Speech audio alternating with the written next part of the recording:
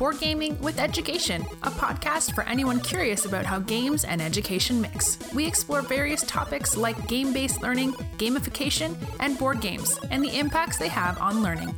Here's your host, Dustin Stats.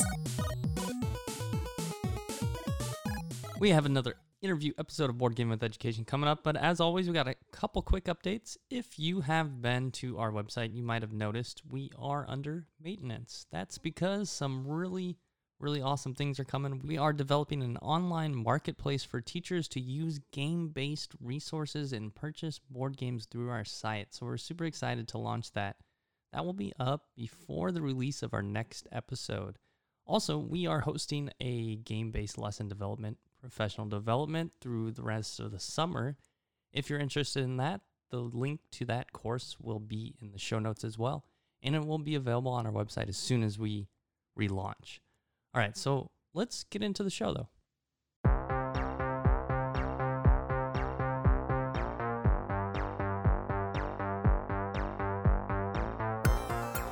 Welcome to another episode of Board Game with Education. I am joined by the fantastic John Bobrow. He is the designer and founder of Move 38, and we're going to talk to him today about the Blinx game system. It's a smart tabletop game system, and he's going to share what that means and what that's all about. Really excited for this because I had a chance to check this game system out at PEX Unplugged last year. So I'm excited to have him on the show and chat more about this. Before we get into the topic of the episode, I want to share a fun fact about John that I learned, and he won a Gibson Les Paul guitar. But what's interesting is about that is how he won that. John, how did you win that guitar? So the way I won this guitar was by performing in front of about 1,000 people not holding a guitar. I won an air guitar contest. Yeah, the video's on YouTube. It happened before YouTube was a thing. So the video does not have the virality I would, of course, hope it would have today. You didn't tell me there was a YouTube video, so now I have to go watch this one. Well, we can put a link in the comments. Awesome. Would you mind sharing a little bit more about who you are and maybe preview a little bit of this Blinx game system as well? Yeah, of course. Well, so going back, I've always been a lover of math and art and kind of everything in between where those things meet. And maybe that's the product of being the son of an educator and an artist. My mom oil painted and my dad wrote math books for the most part and test prep books. So I've always had a love for this weird intersection between the two. And I was always kind of a misfit. I applied to colleges to major in both mathematics and art and found myself making art installations and later games to help people. My first job actually out of college was to make training systems for the military. We were using games to teach soft skills training. Those kind of experiences that I made where I got to actually use games to see how it helped change people's behavior and interact and use art in really like concrete and active ways led me to the work I did later in New York where I built interactive museum installations. My brother and mom would describe the work I did building interactive museum installations as building Minority Report. We used computer vision and all sorts of high-tech solutions to make the kind of content you'd receive in the Smithsonian or the Museum of Science and Industry in Chicago highly engaging and interactive and really kind of feel like, we wanted it to feel like Disneyland. So my background in math and design really kind of applied quite strongly in these spaces of games, even though I never really intended from the beginning. Like growing up, had you asked me if I would be making games, I was much more interested in being maybe an animator for Pixar or an architect. So when did you first get into wanting to design games? You mentioned out of college, that was your first job, was designing, I guess, training simulations. Would that be the correct term for the military? Was that something you had wanted to do when you got out of college, or was that something that happened more out of the place and time? Yeah. So right out of college, I was doing freelance work and I was helping artists with art installations, building websites. A friend of mine saw the work I was doing and said, John, any chance you could hop in and help with this work? We're building a training simulator to teach, I think it was training the military how to identify improv explosive devices and help soldiers avoid essentially being blown up. And I thought, okay, that's kind of interesting.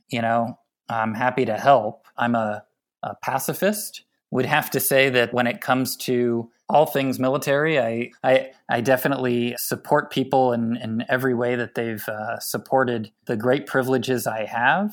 But that said, I'm very much a one world, peace first kind of person. So this was a pretty interesting job in that I worked on this project, and then the next project was helping officers learn interpersonal communication skills. So one of the problems in the military is that college-educated students go on to take on higher positions than much older subordinates.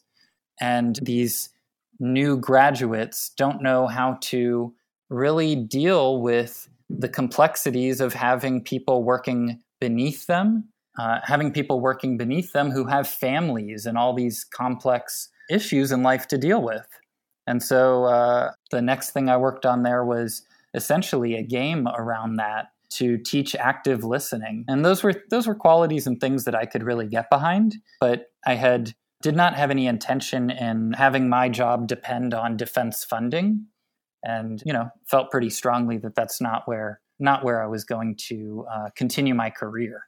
So I left that position to build interactive museum installations, and it was in that job where I was building interactive museum installations that we built what I call a massively multiplayer offline game. We built a game for 30 people, kids and adults, to play for the Museum of Science and Industry. And you were building the future city of Chicago. It was called Future Energy, and the goal of the game was to teach adults and kids how to think about energy consumption and energy production. And so the game ranged from designing the future car to arranging the future neighborhood, creating and balancing future transportation, and then balancing the grid for the future city. And that was, I would say, one of my first brushes with seeing kind of, the whole how the whole sausage is made. Like, it was just every bit of game design, from the graphic design and aesthetics to writing the software and then building hardware for this physical installation in a museum installation. That sounds super awesome. The installation, is that something that people can kind of check out from like today, look at it and learn what you did in that installation? Or is that something of the past that's no longer there? I ask because I think that's something that you mentioned, a massive multiplayer offline game. And I think as like teachers, that's something that like a game format that's very applicable to our classrooms. So we have a lot of students, and we want to think about ways to help engage our students through play. And that's kind of, I think, speaks to what we're looking for. I'm wondering if teachers can find some information about that, or if you have any tips on what you did in that design process. Oh, totally. So the answer should be yes. So the museum installation at the Museum of Science and Industry in Chicago is still up and running. The exhibit is called Future Energy. You can look it up online. The company that I was working with when we designed and built that interactive installation is called Potion, and Potion is based in New York. The process of designing that installation, I mentioned it was for 30 adults and children. That number was very meaningful. So it was designed as a guided experience for classrooms to be able to go through multiple times a day. And so students are the number one visitor to that exhibit. And I can share about that design process. It was really fascinating. So when you're designing a game for a museum that is educational, you're basing, when you're designing a game, one of the most important things is that it's fun. And so you notice, like, board games, in the world of board games, there's a lot of games that are really just optimizing for fun. it's hard to justify that there is anything else on offer except for the fact that you're going to have fun while playing. But in this setting, it was very important that the material and the content not only be educational, but be accurate and based in models of the real world. And so for Future Energy, we worked with subject matter experts to understand the models of energy in the city. And so, for example, when you step up to Future House, your goal, it was a sort of hidden item game where you're searching around the house trying to figure out where to save the most energy. And the learning mechanic there is that in our own homes, it's very difficult to understand what are the things that are the most impactful. You might change all of your lights from halogen to LED and save a fair amount of energy. However, you might save even more energy by getting a high efficiency fridge or simply caulking your windows and not losing all this energy because, your home is not well insulated. That's awesome. I love the hands-on practicality of it too. Yeah, and it was cool. It's fun to search around something and making it really juicy when you click on stuff and seeing, those rewards of really good actions. But it's, I think people walk away with it oh, I never really thought about the fact that my roof could have a significant impact on how efficient my air conditioner is. Changing the color of your rooftop all of a sudden means you don't have to run the AC with the same intensity. Right. Man, that's awesome. And then you went from doing the game design, or I guess interactive museum exhibits, to more game design. When does the idea for the Blinks game system come in? Yeah. So in 2014, I decided that, I didn't, somebody else kind of decided for me. I had applied to the MIT Media Lab. I had actually applied 3 times. I had applied maybe about 4 years prior. And when I was building interactive museum installations, I was like, this is really enjoyable. I'm going to stick with this and learn a lot. But after about 4 years of doing that, I had applied to the MIT Media Lab to a group called Playful Systems. And my goal was to really, my intention there was to start a company. And I wanted to build things in the space that were hands-on, but took advantage of all the complexities and exciting interactivity afforded by computation. And so I just wanted to expand on the work I was doing for museums, but build something that anybody could access hands-on from home and not need to visit a museum to do. And so when I joined the MIT Media Lab, my first assignment there was to work on games around cooperation. And I started taking classes at Harvard and MIT around the science of cooperation. One of the classes I took was called Biologically Inspired Multi-Agent Systems. And I would say in layman's terms, it's swarm robotics, or maybe even more simply, how nature cooperates and how we can write programs to simulate that. And so that class was really influential for me. And I took another class, which is the craziest, most amazing class in the world. It's called How to Make Almost Anything. And everybody should have the opportunity to take this class because you learn how to make almost anything. And in that class, one of the weeks, the assignment is about communication. And I drew up these sketches for these little hexagons, and I thought, wouldn't it be cool if these circuit boards could communicate with each other? And we could simulate things like beehives, or the ways that ants use stigmergy to communicate, or the way predator-prey algorithms work, or the way birds flock and emerge these incredible murmurations, these formations that no single bird is leading. And so I designed and drew up this idea for these little hexagonal tiles. And I did not intend for them to be a game system. I drew them up as a platform to explore emergent behavior. It wasn't until one of my lab mates, M. Laserwalker, And a game design professor, Celia Pierce, said, "Hey, can we make games for these things?" And I was like, sure, how about we set aside a few hours and we just do sort of a game jam. We sit down with the Blinks, or at the time they were called Automatiles, and see if we can come up with a game and make it in a few hours. And the very first time we sat down to do it, within 3 hours, we had made the very first game for Blinks, Fracture, which was all about creating a diverse society by moving pieces around on the game board. That's super cool. I love hearing the history of the idea in the game. What would you say, how would you, because I know a little bit about the game because I saw it at PAX Unplugged and I did a little bit of more research online. How would you describe it to someone that is first encountering what this game system is? Right. If you can't see it, you got to really understand it. So the best way I would describe Blinks is, so we say that Blinks is a smart tabletop game system. Each game piece is intelligent. They kind of look like hexagonal magnetiles. So you could think of them as like mahjong tiles or dominoes, but with magnets in them, so they arrange together and create the board for you. But on each of the 6 faces, on each of the 6 sides of those hexagonal tiles, they have the ability to communicate with each other. And so when 2 pieces join together, they recognize each other and can respond and react. And the top surface of the Blinks are these really kind of almost a squishy membrane.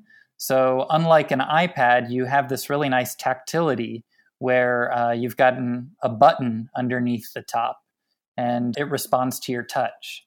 So, the mechanisms with which Blinks really live is it's, they got this kind of like very construction set building block element with arcade buttons and responsiveness like a high energy arcade game.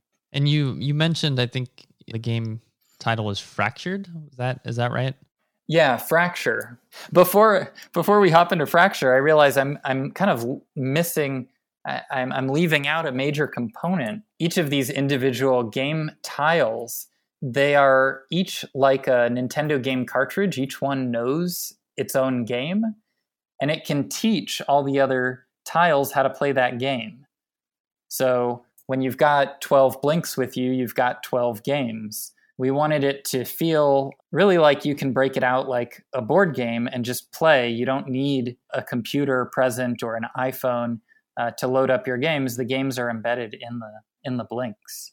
Oh, you're right. That's awesome too. It's kind of it's in the title, a game system, right? You don't need anything else other than that Blinks component or piece. Yeah, and we'll touch on it a little bit later, but when you start making your own games, you get that benefit too. Once you make a game, you can carry it with you anywhere and load it onto anybody else's Blinks. Yeah, let's talk about that as far as games go. There's Fracture, and I remember at PAX Unplugged, you demoed for me a kind of like a bowling game. It's more dexterity based. Flick Flop? Yeah. Flip Flop? Flick Flop. Flick Flop. It's a tongue twister. Yeah, it's kind of hard to say. So what other types of games might someone be able to play with the game system? Yeah, so in our initial 12 Blinks, we wanted to show a really wide variety of games. So Fracture is a more chess-like game. You literally fracture the board. You break the pieces apart. You break the board apart and then reconfigure it. Flick Flop, as you mentioned, is a dexterity game. It's kind of like a futuristic shuffleboard where you slide the pieces and have to attach them at just the right time. Another game would be Mortals, where you're battling to conserve life. So the last living mortal is the winner. Mortals is a fast-paced real-time game. Similarly, another fast-paced real-time game is Speed Racer, where you're building the road ahead of the car. Some of the other games are more strategic. So I would say Barry is a deeply strategic game. You play with only 6 Blinks. It was made by 2 game designers out of NYU Game Center, and they participated in a game jam and made Barry in 12 hours at a game jam. And it's one of the most strategic and shockingly well-balanced games on the game system. There's also, probably not for this audience, but there's chance-based games. So Bomb Brigade is fun for all ages. It was designed by somebody with the intent of being a drinking game. So maybe teachers can break this one out after hours. Everybody knows that after a long day of teaching 30 kids, you need something to take off the edge. Right, to wind down. It's super cool that I feel like there's infinite possibilities as far as using or leveraging the system for teaching something too. I think you may need a background as far as understanding how game systems work and designing something like that, but I'm sure there's members in the Blinx community who have considered ways to leverage like learning outcomes with the game. How else might someone use Blinx as an education or in an educational context? Yeah, so one of the coolest things about creating Blinx is we launched Blinx on Kickstarter. And when we launched Blinx on Kickstarter, 1 in 5 of our backers said they wanted to make their own games. And we had a lot of educators in that group as well. And so we shipped over 200 developer kits. And a lot of these developer kits are in the hands of educators. And so, for example, one of our first examples with Blinx was an example called Color by Neighbor. And the Blinx simply change color based on how many neighboring pieces they have. And one of the educators wrote us and was like, this is really cool. Can I use this for talking about molecular structure and different atoms? I was like, sure. And so we've got people in our forum who are thinking about how to use Blinx and work with Blinx to teach very specific concrete topics, such as, when you attach 2 blinks to 1 blink, it looks like an H2O molecule. And it just, you can learn that by putting them together. And by attaching a third, in this case, hydrogen for this example, you'd get a different looking formation. And also the center oxygen would change color in this case, because it would color by the number of neighbors it has. And so it would signal that these 2 things are not equal. So that's kind of one example. I would say that Fracture, which was a game based on diversity, stems from some early papers that talk about how segregation is an emergent property. And so you could do a session in a class talking about some of the ways in which these unintended consequences have emerged. So if you ask people to take the Fracture rule set Blinx and try and make them all happy, you learn about the rules you have to follow to make that the case. You might have to spread them out. You need to not have too many of the same color around each other. So that's maybe on a different end of the spectrum, social sciences. And then I'll share one other example that I think is really cool. So in our developer forum, one of our developers, one of the community members, posted a terrarium. And so they gave the Blinx rule sets for water, dirt, and I think the next rule set is going to be for something that grows. And when you load up the code that they wrote, there's a sense of gravity, and you can see the water flow from blink to blink. And if it hits a soil blink, the soil absorbs the water. Once it fully saturates, the water pools out and will continue to flow downward. And so you get to have these different pieces of an ecosystem interacting with each other, and you get to freely rearrange and play with them. And I think that's really valuable. I think that one of my favorite things about games is that the goal of a game is not to learn something. It just happens to be a side effect.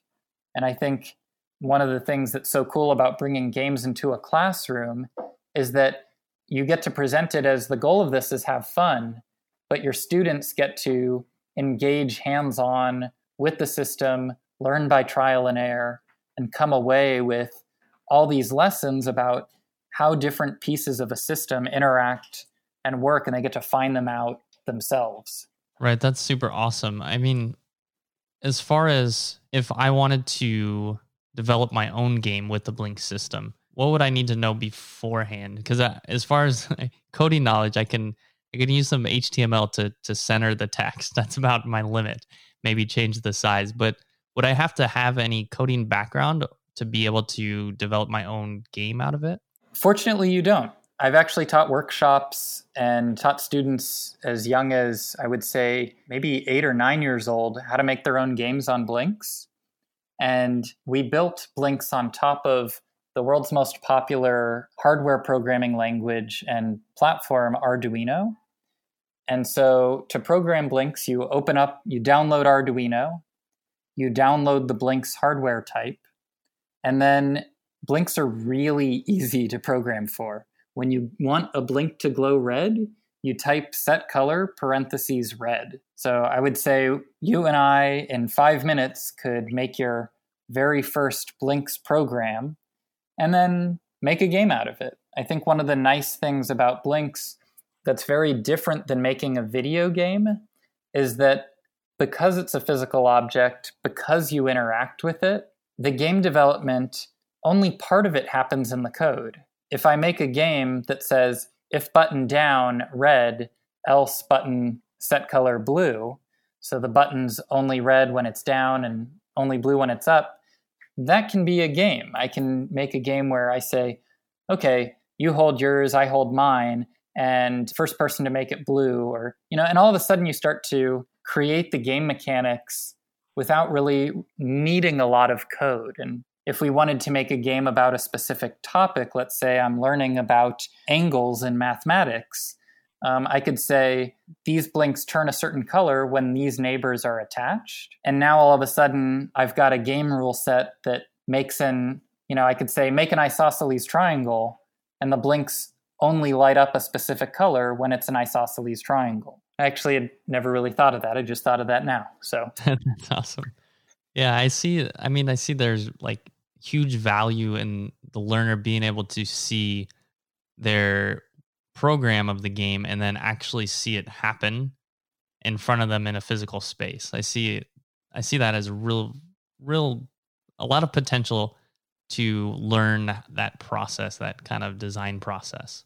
Yeah, definitely. I think one of the coolest things about making games is that the process of making a game is, I would say even more so, the opportunity playing games, you have the opportunity to learn a lot. But I realized this when I was making museum installations, the process of making games asks you to think in all sorts of different ways. And so instead of answering questions, you're figuring out which questions to ask. Right. That's you're 100% correct here. I think very important way to look at it too. Yeah, and I feel like those are the kind of skills that you keep for life. And I think they're applicable for every subject. I think it's very important to have a strong foundation.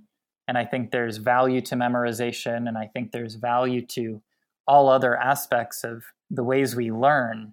But I think specifically knowing how to formulate questions, knowing how to be able to then create and iterate. And game design is, if not about asking the right questions, it's about learning how to fail and having a safe place to fail and fail over and over again safely so that you can succeed. And I would almost argue that there's not really succeeding, there's just not failing. Like you're failing better. Right. You can always do better, right? It's like in Mario, you could always complete that level faster. Right.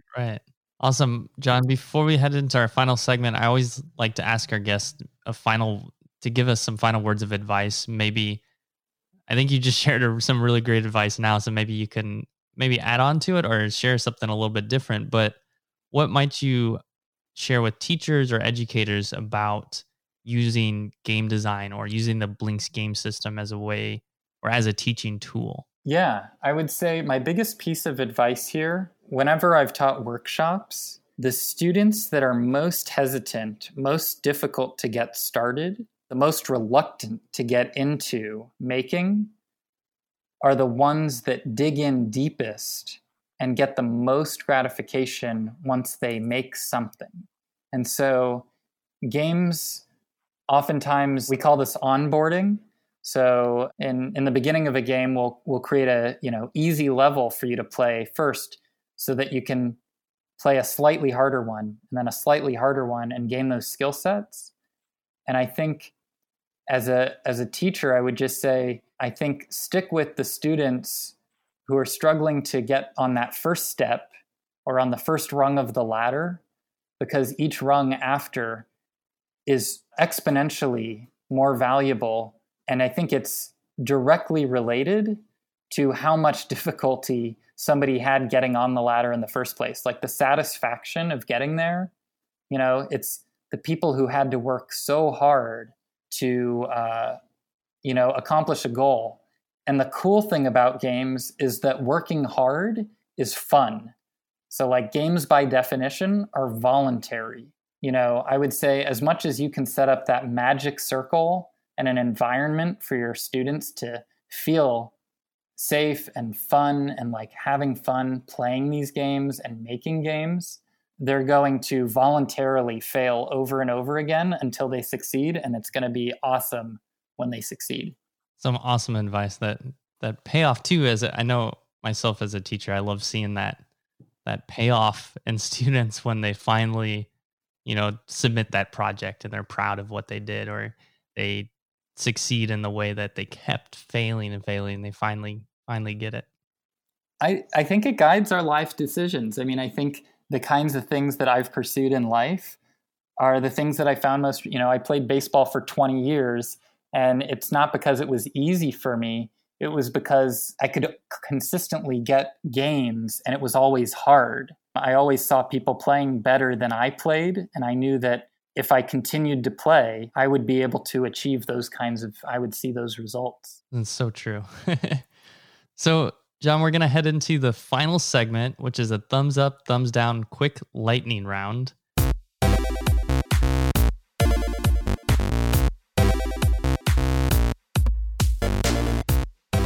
I'm going to give you a statement, and you'll give me a thumbs up if you like it and a brief reason why, or thumbs down if you don't like it and a brief reason why. Awesome. I told you, I love binary things. So, like I said, I just came up with one. I was trying to think of some other ones, but I came up with one in our conversation, and just now, actually, because you mentioned you played a lot of baseball, which is a sport, and maybe this might set people in the wrong direction, but wrestling is kind of a game. I guess professional wrestling. Oh, like WWE? Yeah, like WWE. It's kind of a game. It's kind of a sport. Would you give that a thumbs up or thumbs down? Oh, I can't believe you did that to me. I have to give it a thumbs down, but more recently in life, I would say all the people I know who love WWE, I give those people thumbs up. All right. They're just the most amazing people, but I never got it growing up. Like, it's theater. It's the best kind. Like, yeah, I get it, but I just never got into it. So, personal thumbs down, but for everybody who loves it, thumbs up. I bought into it a little bit as a kid. I don't watch it so much now, but is it still as exciting as it was as a kid? I guess when I watch it now, it's because I'm not into what's going on. It just seems so foreign and strange. But it's modern day opera, right? Yeah, I can see why people enjoy it, though. Definitely. Maybe I would love to see. You know what? I don't know enough about it to really make any suggestions for it. My gut sense, as I understand it, WWE is like one of the most popular Facebook pages.